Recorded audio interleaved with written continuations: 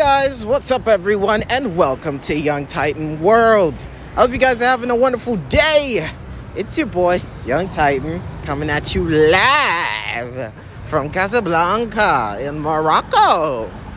And since I have a few months before I go to my next location, which is absolutely in a different continent, I just want to say thank you for 2,000 plays. That means people have been clicking on my shit for 2,000 fucking times. Now, yes, maybe they didn't listen to the entire thing to the ending, but it's alright.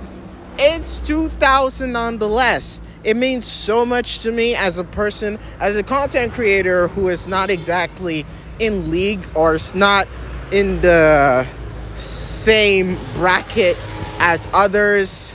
No one knows my name. No one knows me. I'm practically a nobody in this world. But we got 2,000 plays. So it might not be like the biggest thing. You know, it's like, I'm pretty sure that there are other channels who have that daily. And I'm like bragging about it when that's my total play. But I love it. You know? Overthinking this whole thing can get you in your feelings. But I'm grateful to you guys. Thank you guys so much for 2,000 views. 2,000 plays. I mean plays. Of course I mean plays.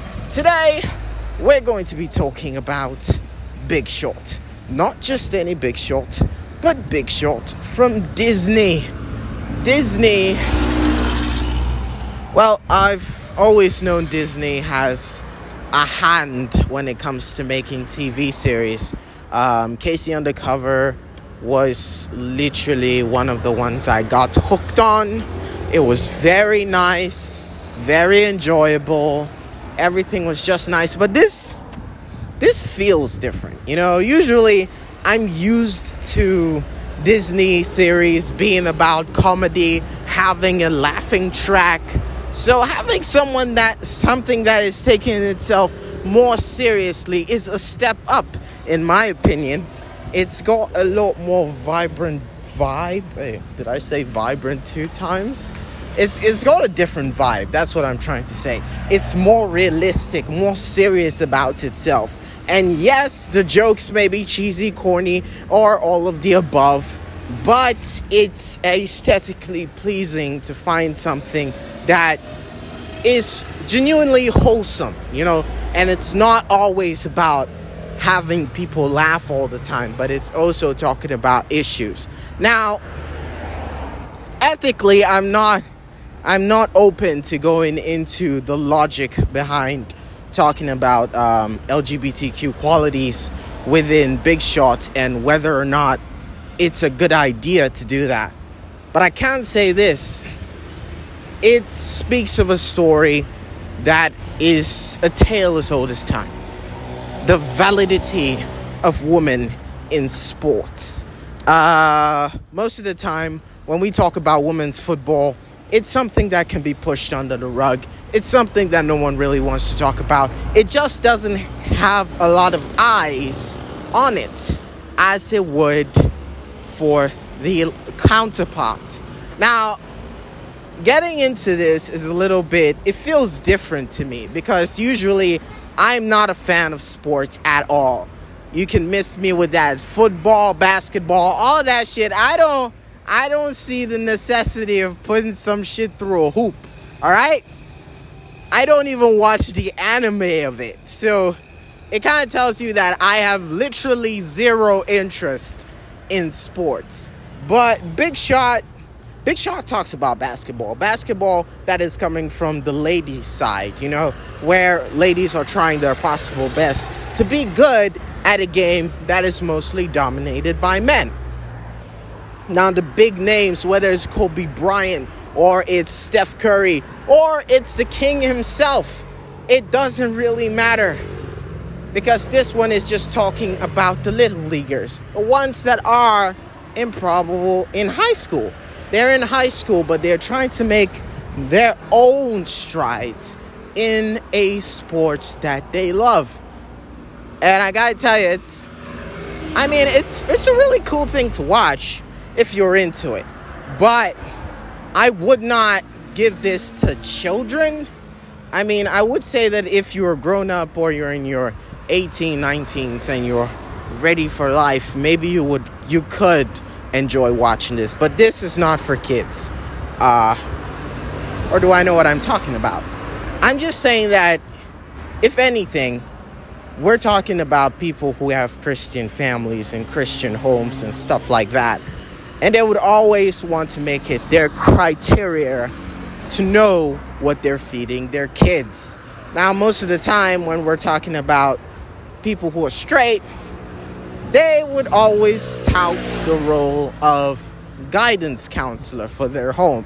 And they definitely wouldn't want their family to think that, hey, it's okay to bang chicks if you're a chick. You know what I mean? Yeah, it's not funny that way. It's serious. It's really serious. But just saying that in this context, it's not safe to assume that children be guided under that line that it's okay to go out for anyone. And it's like, I like you and it's okay. I like you and it's also okay. Yeah, different rules. Actually, I'm confusing myself talking about this. Let's just go back into the part where we talk about I've exhausted my brain's cells. This is unlike me. But we're gonna move on. Alright? The reason why I call it raw is because it's whatever that pops out of my mind. Sometimes it's not always gold. Anyways, I enjoyed Big Shot because it also spoke of another story, which is played out by a really great actor who constantly keeps squinting. And every time he squints, he makes me want to squint. And then we squint together. We're like squinting brothers. But it's ideally the same logic behind it. He's a big shot. He's doing well. But he throws a tantrum in one of his matches. And it makes him lose all that he had worked so hard to build up as a status or as a legacy for himself. Now he's been piggybacked into a high school to coach girls. Now, obviously, if you're a big timer and you've been demoted, that feeling is mortifying and you don't ever think you'll get back in stride again. But he's determined to get back, and in order to do it, he has to show a sign of, growth, development. The mind has to be in a place where he can take the world by storm again.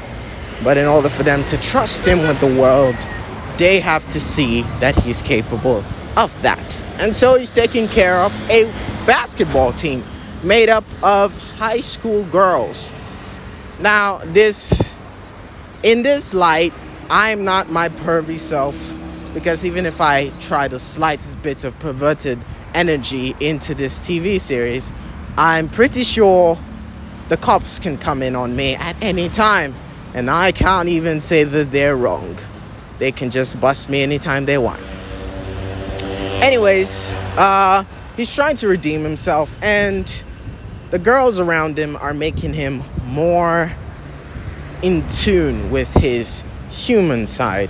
Or at least they say that like nearly every time they have an interrogation with him, or every time that he gets a talking to, he's like, I'm only human, I'm not perfect. Dude says I'm not perfect like a literal 100 times, as many times as possible. And it could get boring for you, or just weird to hear that over and over again. It kind of makes you rethink of your own excuses. It's like, this is not working out. You know what? You're right. I'm not perfect. That is why it's not working.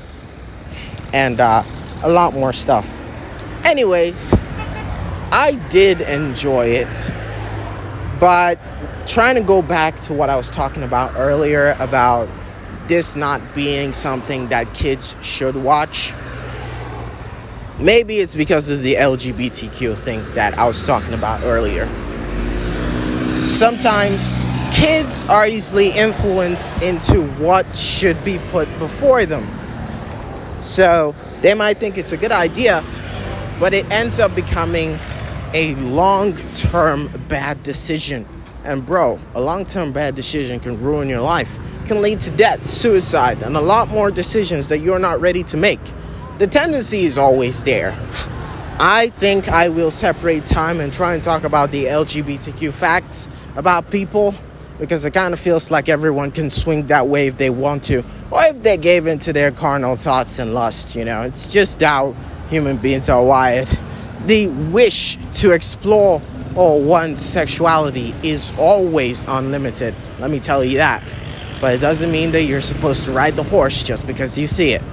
But we're going to talk together later. Hope you guys have a great day. And as always, Young Titan out.